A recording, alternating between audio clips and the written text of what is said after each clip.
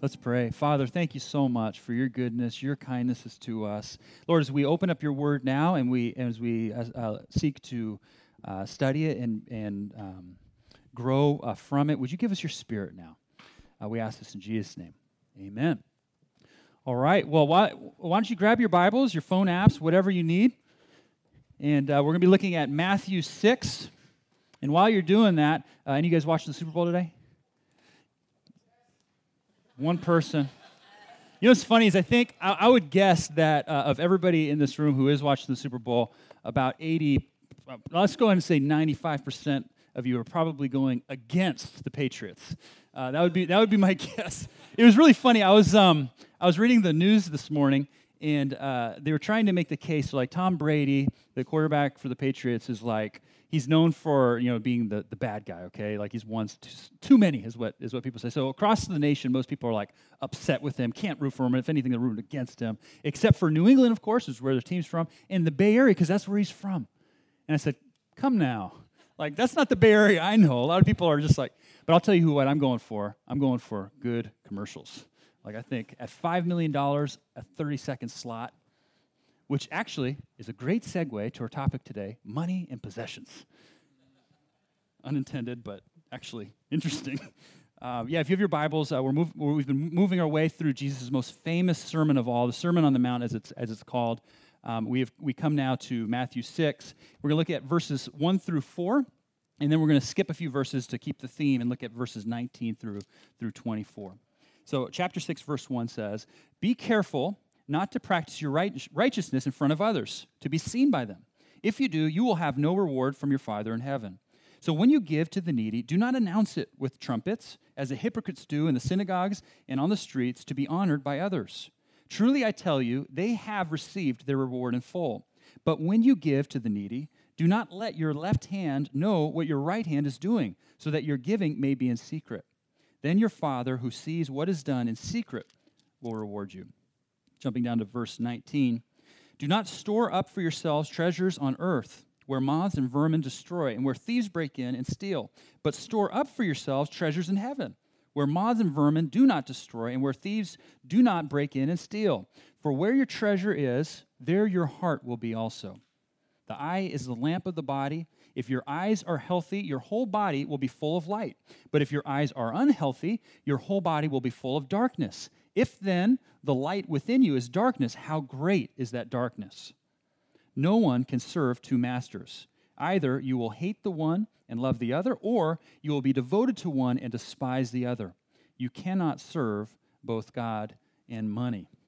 Powerful words from Jesus as he comes to this topic of money and possessions, which Jesus talked a lot about money and possessions.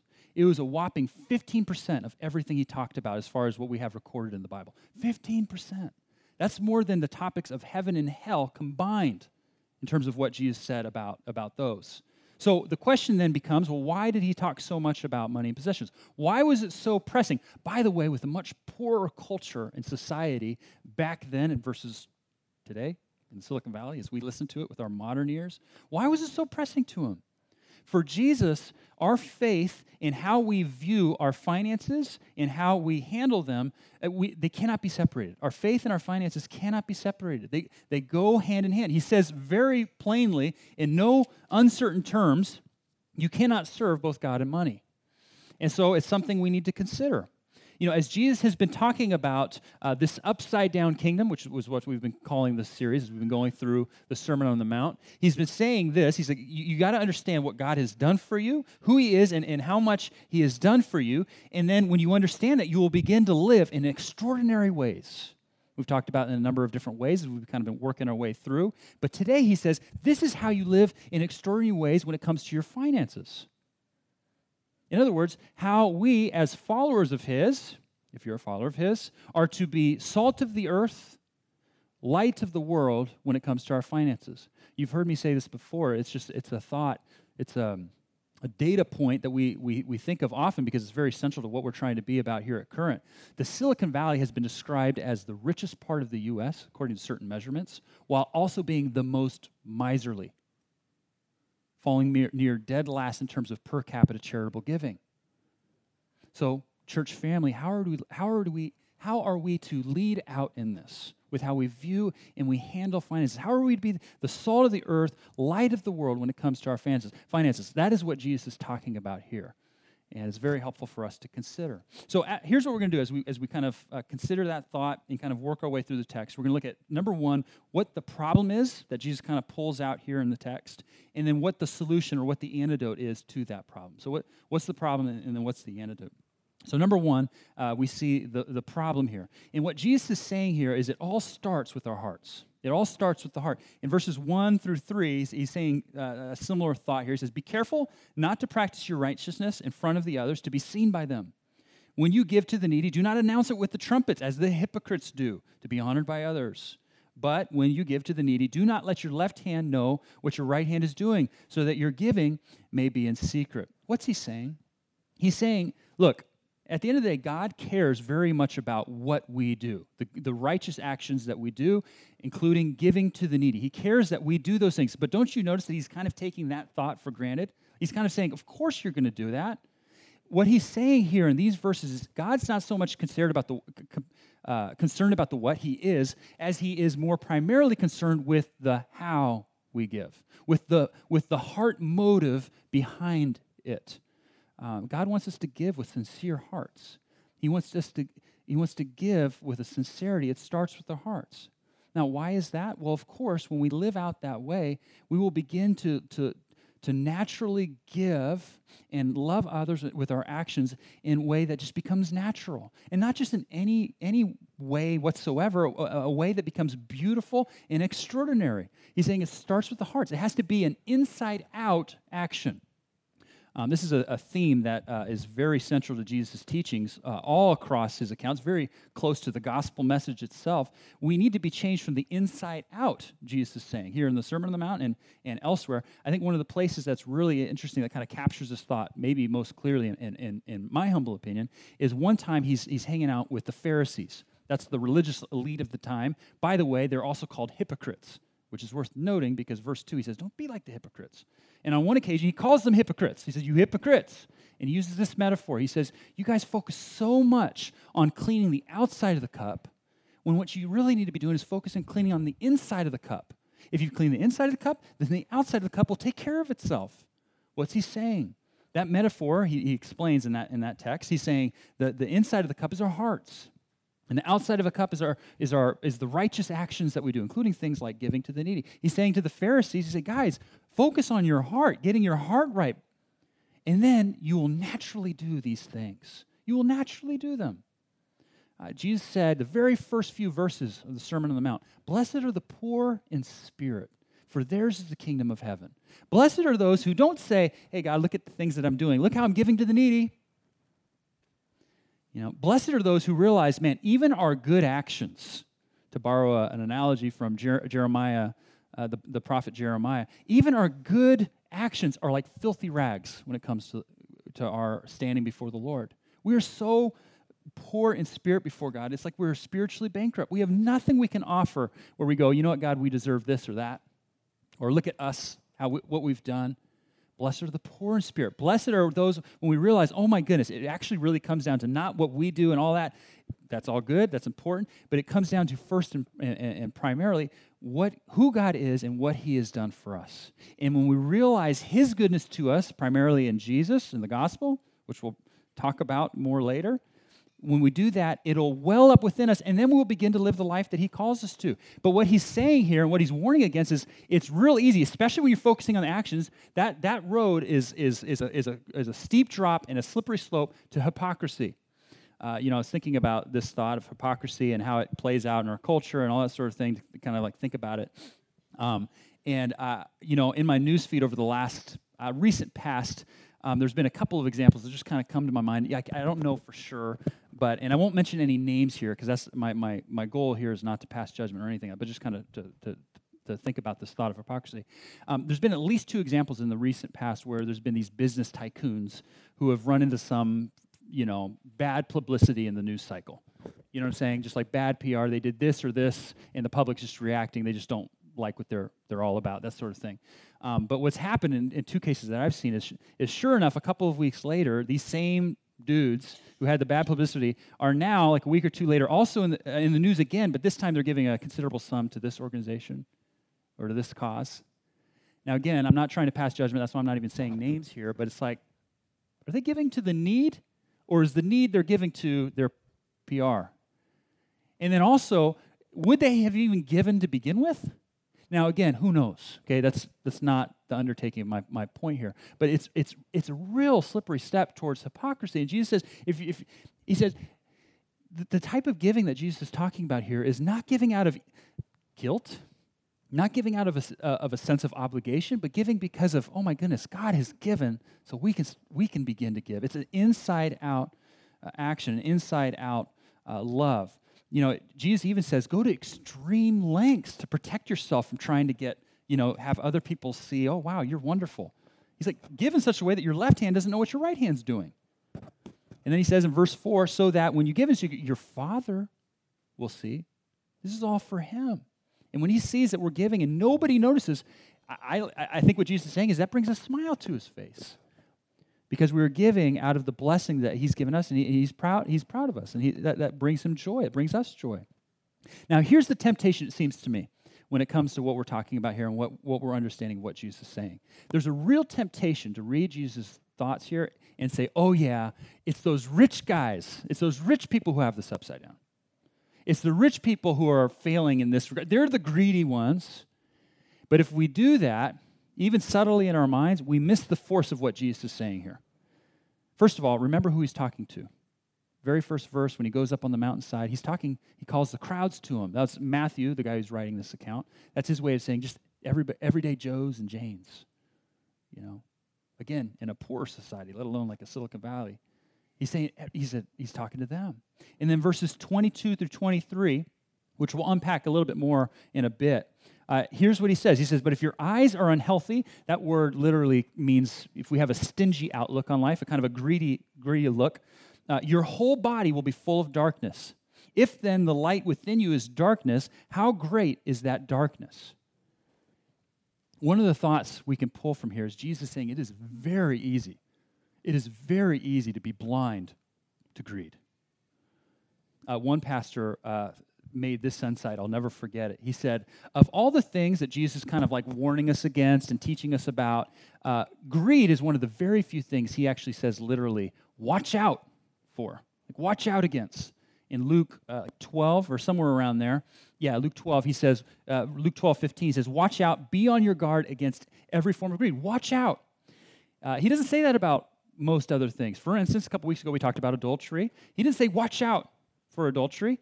And the thought there is like, if you're, heaven forbid, in the act of adultery, you'll never find yourself saying, oh, wait a minute, you're not my wife. Like, you don't have to watch out in that way. See how that thought always stuck with me? I was like, oh. But in terms of greed, he said, you got to watch out. You got to watch out. It'll just creep up on you. It'll just come to be. Here's where Jesus really presses home the thought just real hard. In verse 24, he says, no one can serve two masters.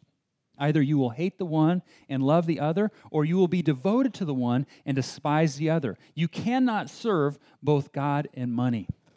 Friedrich Nietzsche, the 19th century philosopher, the guy who's famous for saying God is dead, he argued that as the absence of God became more prevalent in Western society, that we would replace God with money. He said this, what induces one man to use false weights, another to set his house on fire after having insured it for more than its value, while 3/4 of our upper class indulge in legalized fraud? What gives rise to all this? Is it not real want? For their existence is by no means precarious, but they are urged on day and night by a terrible impatience at seeing their wealth pile up so slowly, and by an equally terrible longing and love for these heaps of gold. What once was done, quote, for the love of God, end quote, is now done for the love of money, i.e., for the love of that which at present affords us the highest feeling of power and a good conscience. What he's saying is money will replace God in our lives, but Jesus was arguing that 2,000 years ago. He was saying that's how it's going to be. I feel Tim Keller puts this really well in his book, Counterfeit Gods. What he talks about is when Jesus says, no servant can serve two masters, and you cannot serve both God and money, he's saying money can easily become our functioning God. And he says, really, there's two ways you can think about it. First of all, we can become lovers of money. That's the idea of, we find ourselves daydreaming, fantasizing, I'm going to get that yacht, that cabin, that house, or whatever. He said when we go there, what can happen is we can become consumed with desire. We can become lovers of money, or we can become trusters of money. And that's the thought of, getting our sense of security in, our job, or our 401k. But if anything, heaven forbid, should threaten that, let alone something actually happen to that, boy, watch out. When we are trusters of money, we can easily become consumed with worry. That's what Jesus is talking about here. When he says we can serve money, that word serve is the same word that was used for, ancient peoples bending the knee and serving a king with absolute loyalty. It was just kind of like, basically becoming enslaved to. He's saying that's what can happen with money. But Jesus says these feelings of love, these feelings of trust need to be directed towards the Lord. In Matthew 22, Jesus says, love the Lord your God with all your heart, all your mind, all your strength, all your soul. And then in John 14, he says, do not let your hearts be troubled. Trust in God, trust also in me. So there's the problem. It's a big problem. It starts in our hearts, but it's the power that money can easily hold over our hearts. So what then is the solution? We come now to consider the antidote. And Jesus talks about this in a couple ways, but in verses 22 through 23, he gets really practical about it. He says, the eye is the lamp of the body. If your eyes are healthy, your whole body will be full of light. But if your eyes are unhealthy, your whole body will be full of darkness. If the light within you is darkness, how great is that darkness? Now, again, we need to understand that word he uses for healthy, some of your Bibles, you'll look down and it'll say that he's using the word that he chose specifically for healthy there has a connotation of generous. So it's kind of having an outlook in that sense. He's saying if you want to experience health in your life in this area, you want to thrive, you want to have light in there, you want to break the power of money that money might have over you, he's saying this: look to give freely, look to give generously. Give freely, give generously. In his book, The Treasure Principle, a Christian author, Randy Alcorn, basically makes the statement, the only real antidote to materialism is to give generously. And here's how he puts it. The act of giving is a vivid reminder that it's all about God, not about us. It's saying, I'm not the point, he's the point. He does not exist for me, I exist for him. God's money has a higher purpose than my affluence. Giving is a joyful surrender to a greater person and a greater agenda. Giving affirms Christ's lordship. It dethrones me and exalts him. It breaks the chains of mammon, which is actually literally the word that Jesus is using here when we serve God or money, the God of money. It breaks the chains of mammon that would enslave me. As long as I still have something, I believe I own it. But when I give it away, I relinquish control, power, and prestige. At the moment of release, the light turns on. The magic spell is broken. The mind clears. I recognize God as owner, myself as servant, and others as intended beneficiaries of what God has entrusted to me. Giving doesn't strip me of my vested interest. Rather, it shifts my vested interest from earth to heaven, from self to God. The antidote to the power that money can have over our lives is to give freely, to give generously. Have you guys ever met people who just like, in light of what Jesus is talking about, give freely, give generously? They're by definition hard to come across. Because if they're doing it right, they're not letting their left hand and right. These people, you just have to stumble upon it. Okay, and how do you do that? Well, it just happens. You have to stumble upon it. But I'll tell you, there's this one word that I think of all these folks when it comes to their outlook towards giving. It is giddiness. I think you've heard me share that. It's like they're just so giddy. They are so joyful. Like, we get to give. It's really, they're just a faucet. We just want to have a flowing of God's giving through us. I had the Lord work this thought over me. Transform my heart in this whole thought of what he's talking about, not from a position of wanting, but from a position of lacking. At one point in our lives, when Cindy and I set out to start Current, financially, we're like, okay, how's this going to work? And we had to go out to raise funds not only that the church would get up and running, but that the family would meet ends meet. And I remember, so I'd go out and I'd ask folks, and I'd basically ask apologetically. I'd say, hey, we're getting ready to start this thing. We have a team of folks. They're awesome people. Like, would you be interested in, I don't know if it's okay, helping? I had one buddy at one point say, David, what are you doing? It's like, you're giving me the privilege to join the work that your team is doing. Like, I should be thanking you. And I started going out, hey, do you want to help Kern? And you should thank us. You should thank us. Joking, not joking. I mean, I didn't say any of that. I was just, But you know what I'm saying? It's like, that actually is what Jesus is talking about here. My buddy was like, dude, we get to join you guys in the movement that we believe God is getting ready to do or God is doing. Thank you for letting us have that privilege. And I was just like, my goodness, what an understanding of what Jesus is talking about here. Jesus at one point said this, it is more blessed to give than to receive.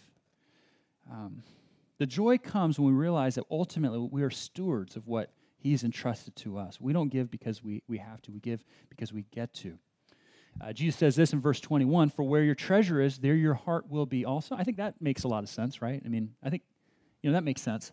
If if you start to invest in a certain company's stock, whereas a month before you don't really care about that company, now you're reading everything in your news feed about that company, right? That makes sense. When we give to organizations, when we give to the church, when as a church we're giving to organizations like Freedom House, combating human trafficking in the Bay Area, working with survivors, we're thinking about them. We're praying for them. We're thinking about Jada, the owner of that. We're thinking about all the different folks that we come in contact with. When we're giving to churches in disaster relief, like Redemption Houston, that they the pastor was putting up photos, movie on Facebook of him on a rooftop and water just being, we're thinking about them. We're caring for them. We're praying for them. We're watching how's it going in Houston. When it hit Napa, we're thinking about the Rock Church. Now we're not just thinking about the wine in Napa, we're thinking about that church and all the stuff that's happening and the people and what all the churches are doing and the communities coming together to try to build that place back up, help real families, praying for them by name. We know how that works. Where our treasure is, there our hearts are also. One of the thoughts that's just been so mind-boggling for me over the last couple of years as I've been thinking about this text is Jesus doesn't say this. Okay, he's talking about money possessions. This is a big text. He's saying this is how you should view and handle money. He doesn't say, guys, when it comes to money, try not to dirty your hands too much with it. Necessary evil.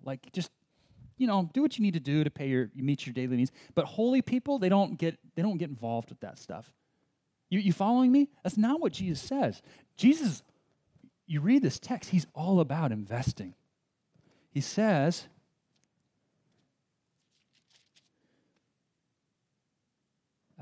do not store up for yourselves treasure on earth, where moths and vermin destroy, and where thieves break in and steal. But store up for yourselves treasures in heaven, where moths and vermin do not destroy, and where thieves do not break in and steal.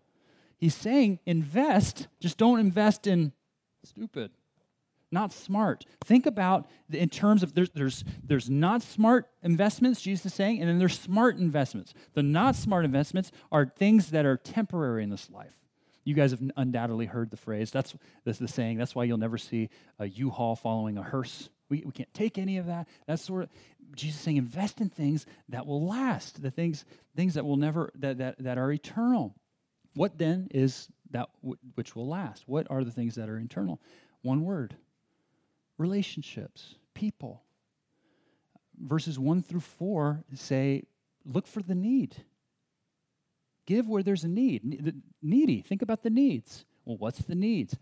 Jesus gives us the precedent for this. On every single page of every account that we have of him, Jesus was always giving himself. He didn't have tons of actual cash, that's, he's an itinerant preacher poor and all that sort of stuff. But he was always giving to two needs. You may have heard me say this before. He was giving to the physical need, and he was giving to the spiritual need. He would feed the 5,000 physically with the loaves and the fish, but then he would feed them spiritually, sharing the kingdom of heaven is near. He would heal the lame man physically of his ailment, and then he would heal the lame man spiritually, preaching forgiveness and offering it to him. Jesus was always meeting physical and spiritual needs. Those are the needs, as followers of Jesus, we are to be looking for and investing into. One of the parallel texts to what Jesus is sharing here, where he also says in Luke's account, you cannot serve both God and money. He shares this parable, which a lot of people actually find quite troubling. He shares the parable of the shrewd manager, a dishonest manager. There was this dishonest manager who was just jacking his master and all his funds and all that sort of stuff. And the master comes to him and says, you can't do this. Like, you're going to be called to account. I'm going on a journey, but I'm coming back. You're going to be called to account. Well, what happens when that guy's away? The dishonest manager goes off and slashes all his master's debtors. Just slashes all of them. And everybody's like, that's sweet. And dishonest manager is trying to, abandon ship, basically. But then the master comes back, and the most astonishing thing happens when you consider what Jesus is teaching here. The master commends the dishonest manager, presumably right before firing him, but, He commends the dishonest manager for at least two accounts. One, for taking seriously that he was going to be held to account, that he had to live with a sense of urgency. But the other one was for the reason that this dishonest manager was using his current position for future gain. And Jesus makes this thought. He says, look, the people of this world, they know how to use money. They're really good at using money. Followers of mine, be shrewd. Don't be dishonest about it, but use money wisely, but for the sake of eternity. And actually what he says is, use your earthly wealth to gain friends, that they might welcome you into the heavenly dwelling. I think that's what Jesus is talking about here. He's saying, use our money, invest in such a way that people will come to know Jesus. It's kind of an interesting thing to kind of break down a budget that way. Oh man, where could I give? What can we be a part of, and what group? That's what Jesus is saying. There's this old hymn. I imagine not anybody, if anyone at all, knows this old hymn. It's called "Thank You for Giving to the Lord," and it depicts it's an old song depicting what meeting people in heaven's going to be like when they come and they share with each other. Oh man, thank you so much for giving to the Lord in that way. That helped my family come to know Jesus. And thank you for instance, teaching in this new treehouse class. Thank you for setting up the chair. Thank you for setting up the coffee. Thank you for giving to this group. And it's just going to be a big celebration. I think about that moment, and I'm just thinking about man, I want to thank whoever person or family gave so that my grandpa came to faith and then became a pastor. And then, you know what I'm saying? There's going to be a day of celebration. That's what Jesus is talking about here. He said, give to that, things that will last. They'll never be taken away.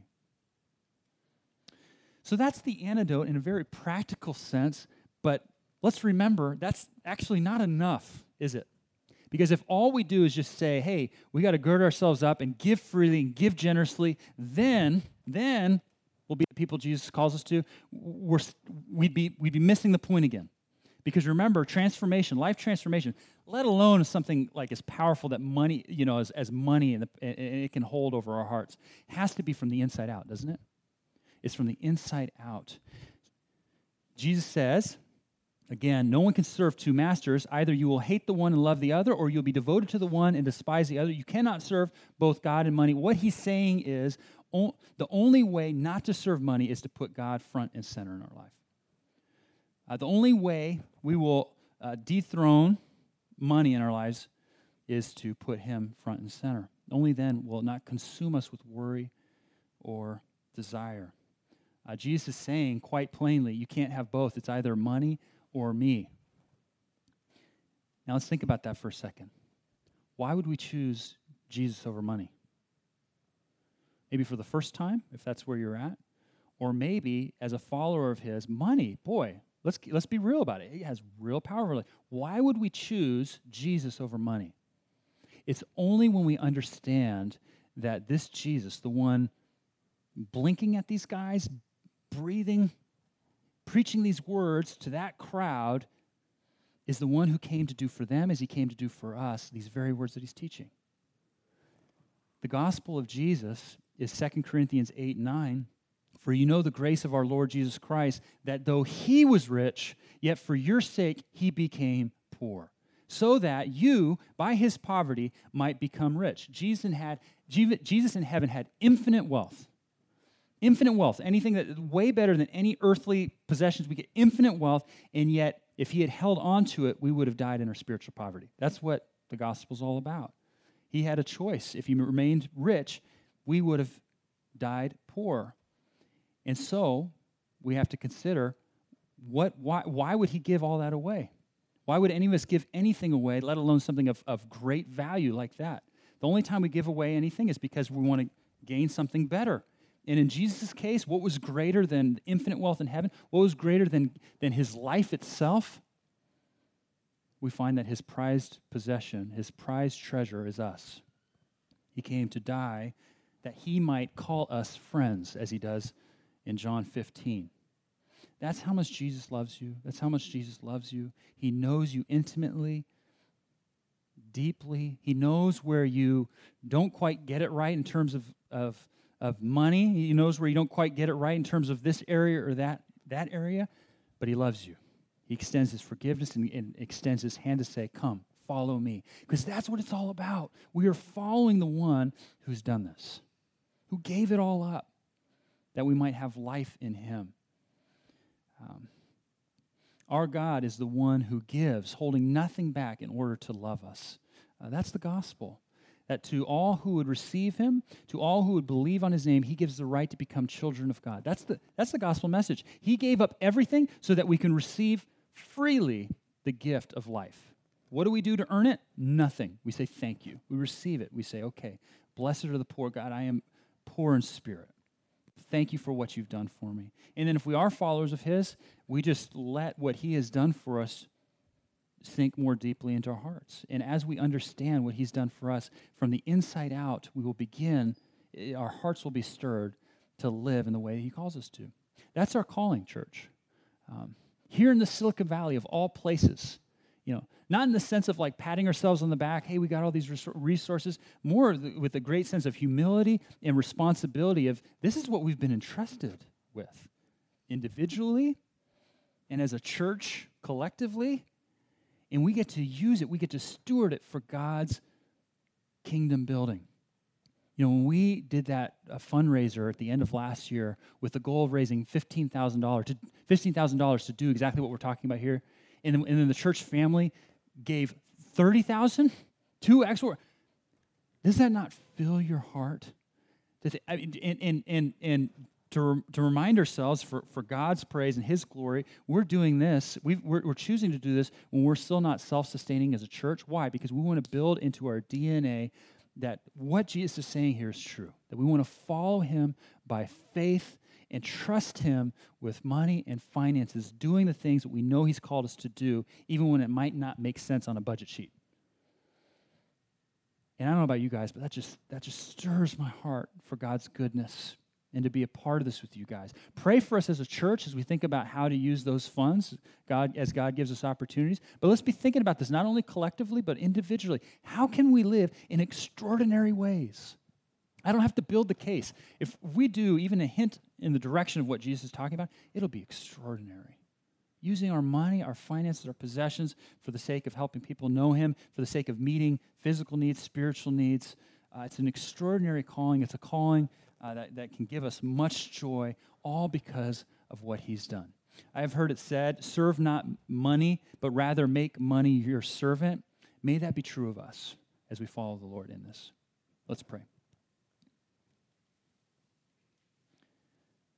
Father, thank you for giving everything up for us, everything. Heavenly possessions,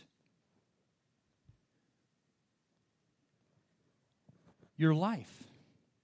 Lord, as we celebrate communion now, we remember that the cross, when you broke your body and you spent your blood, that you were giving us everything.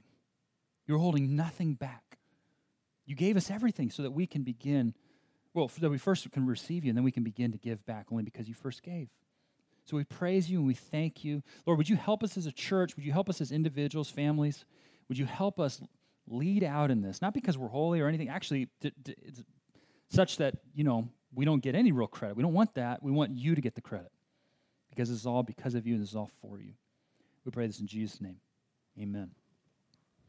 Well, at this time, as I mentioned, we're going to be taking communion. And